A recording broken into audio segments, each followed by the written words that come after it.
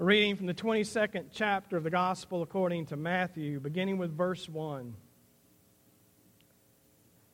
Once more Jesus spoke to them in parables, saying, "The kingdom of heaven may be compared to a king who gave a wedding banquet for his son.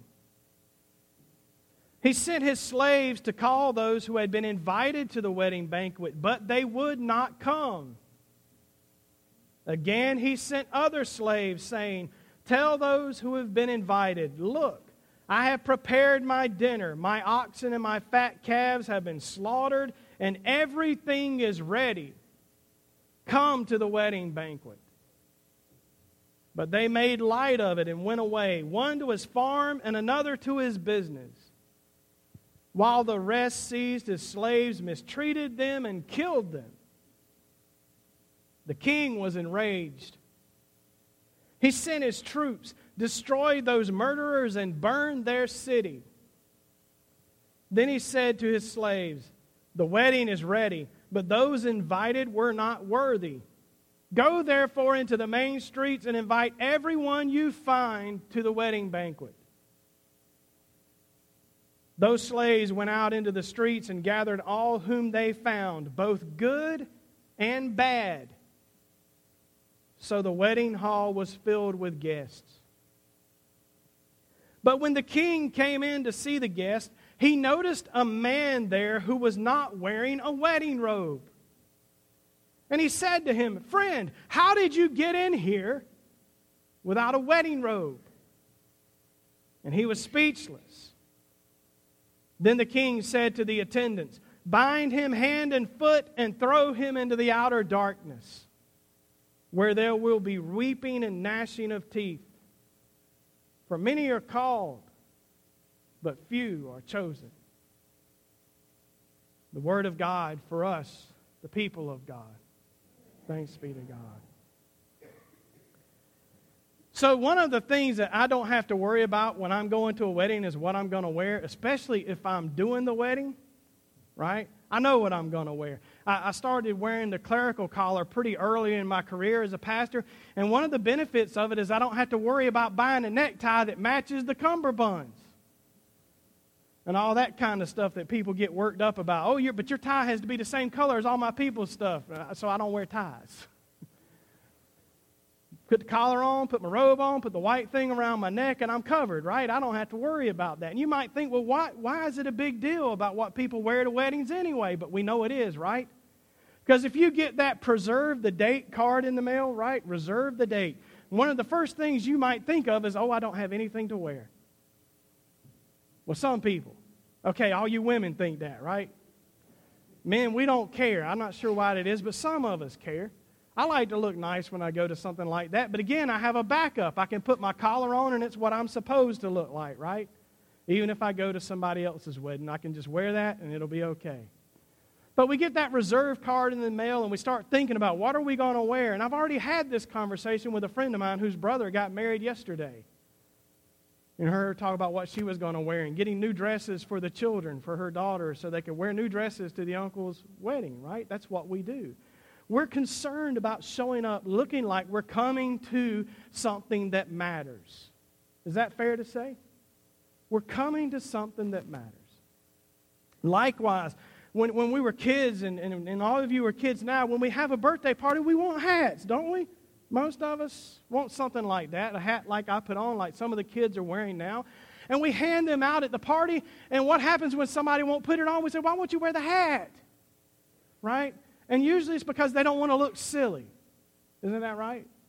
I don't want people to notice me. When you put the little hat on, you get noticed. So I made sure mine was orange and sparkly and pretty. Is it straight? Yeah. So we put this on because we recognize that we're at something that matters. We're part of something that matters. We're coming to celebrate something that's more important than we are in the moment. Make sense? When you go to someone else's birthday party, you are not the honored guest, are you? No. You're not expecting gifts for yourself when you go to someone else's party. When you go to someone else's party, you're expected to come in and be part of their party, correct? You're not supposed to show up late wearing your "I'm sorry I'm late, I didn't really want to be here" shirt. You're supposed to come in and join the festivities, join the party. What Jesus is talking about is a party, a wedding party, a banquet, a festival, a festivity, something where people are going to be happy and enjoying themselves. And the first people who were invited decided they were either too busy or simply didn't want to come. And so the king sends out other people to get more people and just get them to come. And he doesn't care who they are. Whether they're good or bad, they're invited. Send them out and get them and fill my banquet hall is what he wants. He wants a party that matters, that'll be full of people who want to be there. Now, if you're one of those people out in the streets and you heard the king was going to have a party for his son, you went and checked your mailbox to see if you got an invitation, right? Oh, but it's not there. And you're sad and you're disappointed. Why didn't I get invited? And then you hear that the invited guests refuse to show up. And lo and behold, someone comes and says, you can come. And you show up and you get to the door and they're handing out party hats that they call wedding robes. Wedding garments. And you're told you can put this on and go in and you can be part of the fun. You can be part of this life-giving moment where you matter. You get invited into the presence of the king and you matter. Your presence there matters. He wants you to come. But you're that one person who says, no, I'm too important to put on a party hat. It's going to mess up my hair. If I put that on, I'm going to look silly.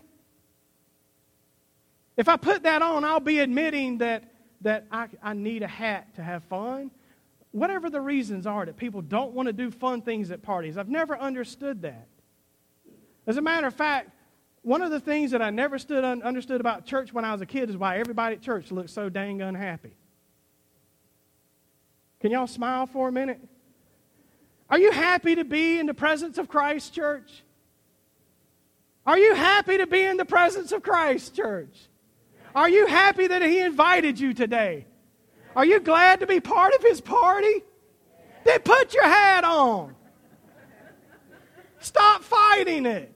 Put your robe on. And you might say, well, preacher, what is the robe? There's the problem. Because see, the guy that didn't want to put on a robe, we normally understand he got thrown into hell. It's a 2-syllable word when that happens. He got thrown straight into hell. He got thrown into outer darkness where there's weeping and gnashing of teeth because he thought he was too good to come on the king's terms. Because if you come to the king's party, you put on a robe. And I'm assuming that he got in there and said, no, Dave, don't wear robes. No, I'm too important. I'm not going to look like the rest of these people. I'm important. I don't need a robe to fit in. I don't need to put on what you're offering me so I can be part of your party. You should just be glad I came. That's how I read what's happening there. That he decided that he had his stuff together and he didn't need help to belong at the party. But I noticed that the king invited good and bad. Do you know that's what our king has done? Our Father in heaven who's throwing this party. This is a literal party. This isn't a joke. It's not just a story. There's a party coming for the Lord of Lords, for the King of Kings, for the risen Christ, where we will be presented to Him as His bride. There's a party coming. And what Jesus wants to know is, do you want to be there or not? He's inviting you, whether you're good and or bad, whether you're perfect or broken, whether you've got everything together or not. He's inviting you to come.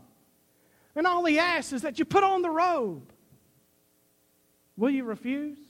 No, Jesus, I'm too good for that. I don't need your help fitting in.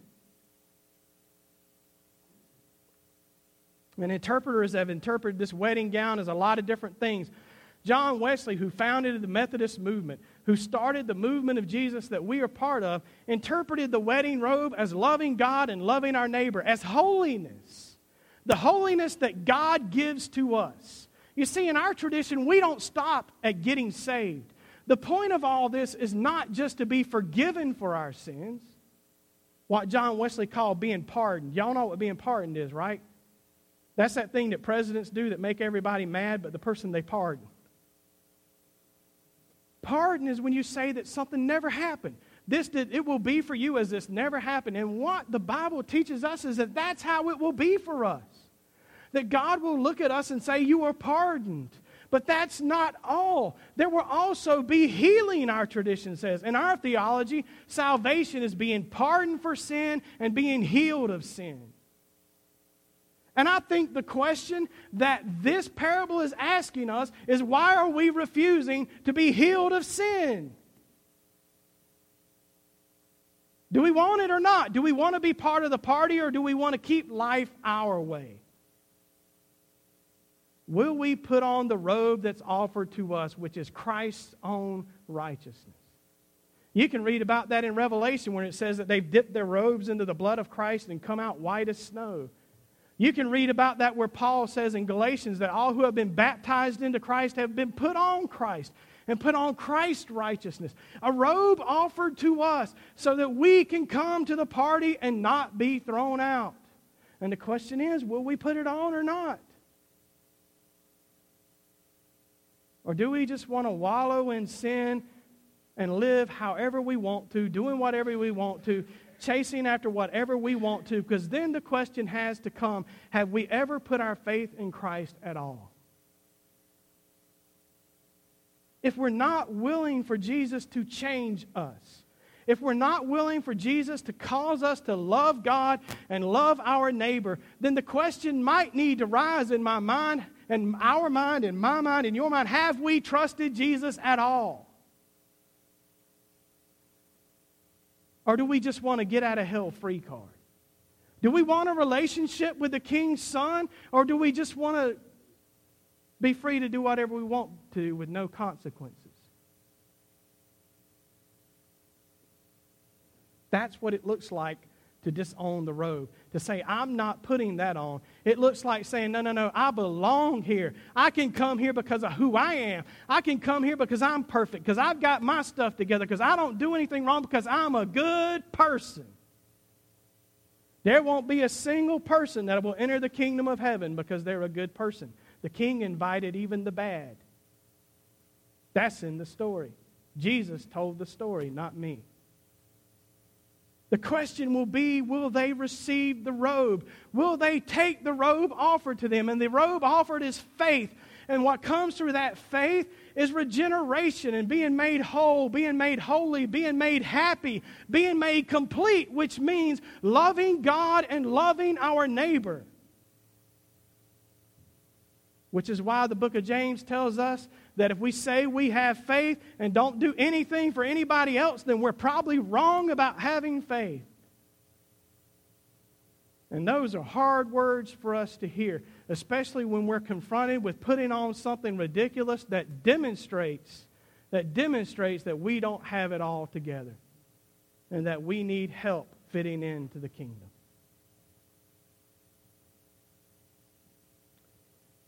It's God's party hat, and it's offered to you without cost.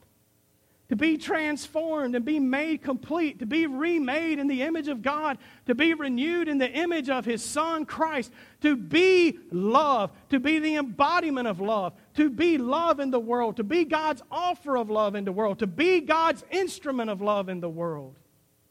As Teresa of Avila said, to be God's hands and feet in this world.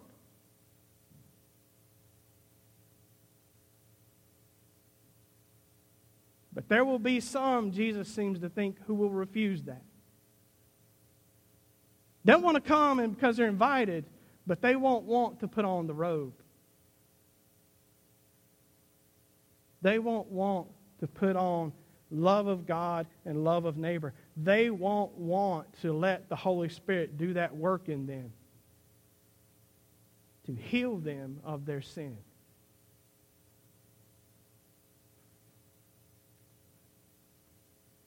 What are you going to wear to the party, church?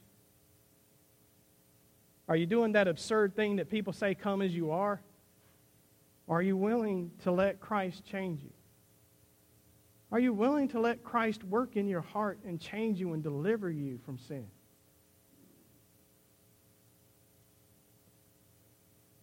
It's a good question. But there's happiness just in being invited. And if we'll start there, if we'll start with the happy, silly heart that's glad to have been invited, then putting on the robe becomes possible. So maybe a better question is, church, are you glad to have been invited to the kingdom? Which gets what I think might be the second worst sermon title I've ever made. You know, the one the other week, man, that was bad, right? Where's the figs? This one, what is it? AGTIM.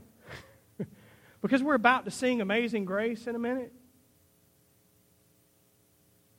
We're called to celebrate and be happy that through God's amazing grace, we've been invited. Amazing grace that invited me. That invited me to the party because I don't deserve to come. I wasn't first on the list. But He invited me anyway. Amazing grace that invited me. If we'll start there, if we'll start with understanding that God is inviting us to something not because we deserve to come, but because He wants us to be part of it, then the rest of it becomes possible. Laying down ourselves, laying down our own desires, laying down our own wants, and taking up love of God and love of neighbor only becomes possible when we're excited about the possibility that we've been invited to something more important than we are. And so I'll ask you, church, how are you going to respond to your invitation? It's in the mailbox. It's at your house waiting on you. It's right here. It's in your hand. It's in your mouth. It's in your ears. It's been whispered to you by people all over your life, whether they were Sunday school teachers or preachers or neighbors or mothers or aunts or uncles. God's invitation has been whispered into your heart over and over and over and over again. How will you respond? Will you take the robe offered to you?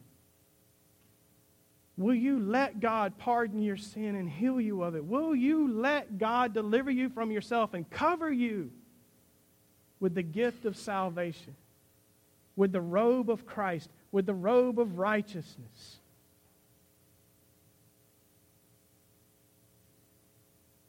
Are you happy to be invited? Today, Tish Grandjean is coming to renew her commitment to Christ, to reaffirm her faith. If today you would like to respond in that same way and acknowledge that you're glad to be invited to this party, that you want to be part of it, I invite you to come with Tish as she's coming right now. Come up here and renew your commitment to Christ. Renew your faith. Reaffirm your faith. You can do that where you are also. You can turn in your hymnal to page 33. Our lay leader is coming to stand with Tish. And any of you who would like to stand also, you can stand where you are or answer the questions from where you're seated, but take seriously the opportunity to reaffirm your commitment to this life that Christ has called to you to, a life of celebration and hope and love.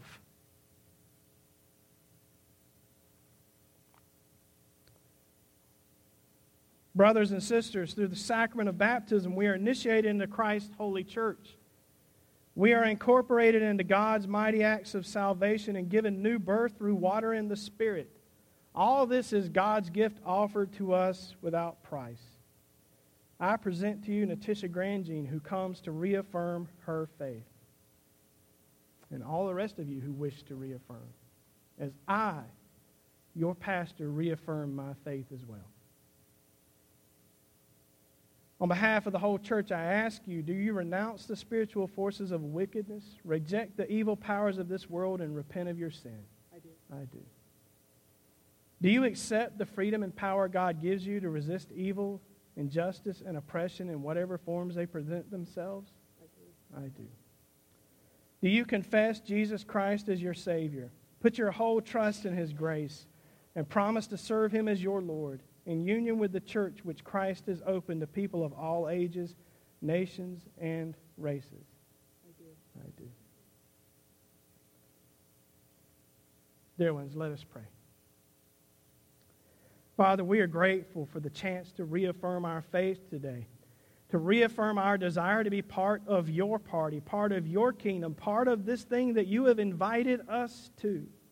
And we ask you, Lord, that for this day forward, we would celebrate it, that we would live in it with joy, that we would work to see others understand that they too are invited to come and take on the robe of holiness, of loving you and loving our neighbor as we love ourselves. Help us, Lord, your church, to preach this good news that you have invited all to come to the party of life, to this celebration of hope and joy that will never end. We give thanks for our sister Tish, who comes to us to renew her faith and her commitment. And we're grateful, Lord, for all others who have done so today. And we ask that you would work in us together, that we might see more and more people give themselves to your Son. For it's in his name that we pray. Amen.